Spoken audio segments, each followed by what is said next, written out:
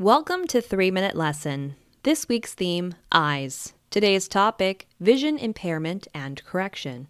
Light enters the eyes, passes through the pupil, and is focused by the lens. The incoming image is supposed to be reflected on the back of the eye, an area called the retina. Special cells that make up the retina react to the light and color and send a message to the brain for interpretation.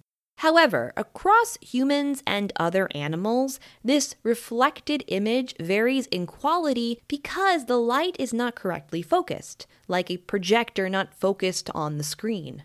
If the light focuses in front of the retina, myopia, also known as nearsightedness, occurs. Images are then more in focus the closer they are to the eye. In the opposite state, if the light focuses to a point behind the retina, farsightedness or hyperopia occurs. Images closer to the eye are then blurrier. Nearsightedness is far more common in the general population and affects 22% of all humans. Farsightedness is much less common, but it increases in frequency with age.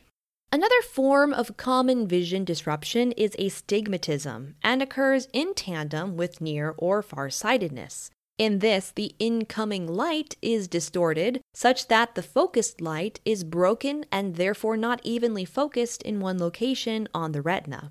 This can create blurred vision or distortions that can give an individual eye strain or headaches. Astigmatism is very common, occurring in as many as 60% of adults, to varying intensities. Nearsightedness, farsightedness, and astigmatism can all be corrected with glasses, contacts, or surgery.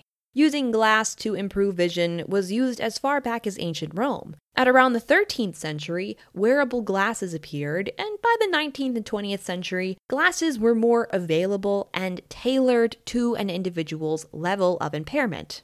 Contacts, a lens made of plastic that lays on top of the eyeball, appeared in the 1940s and have been innovated for decades for comfort.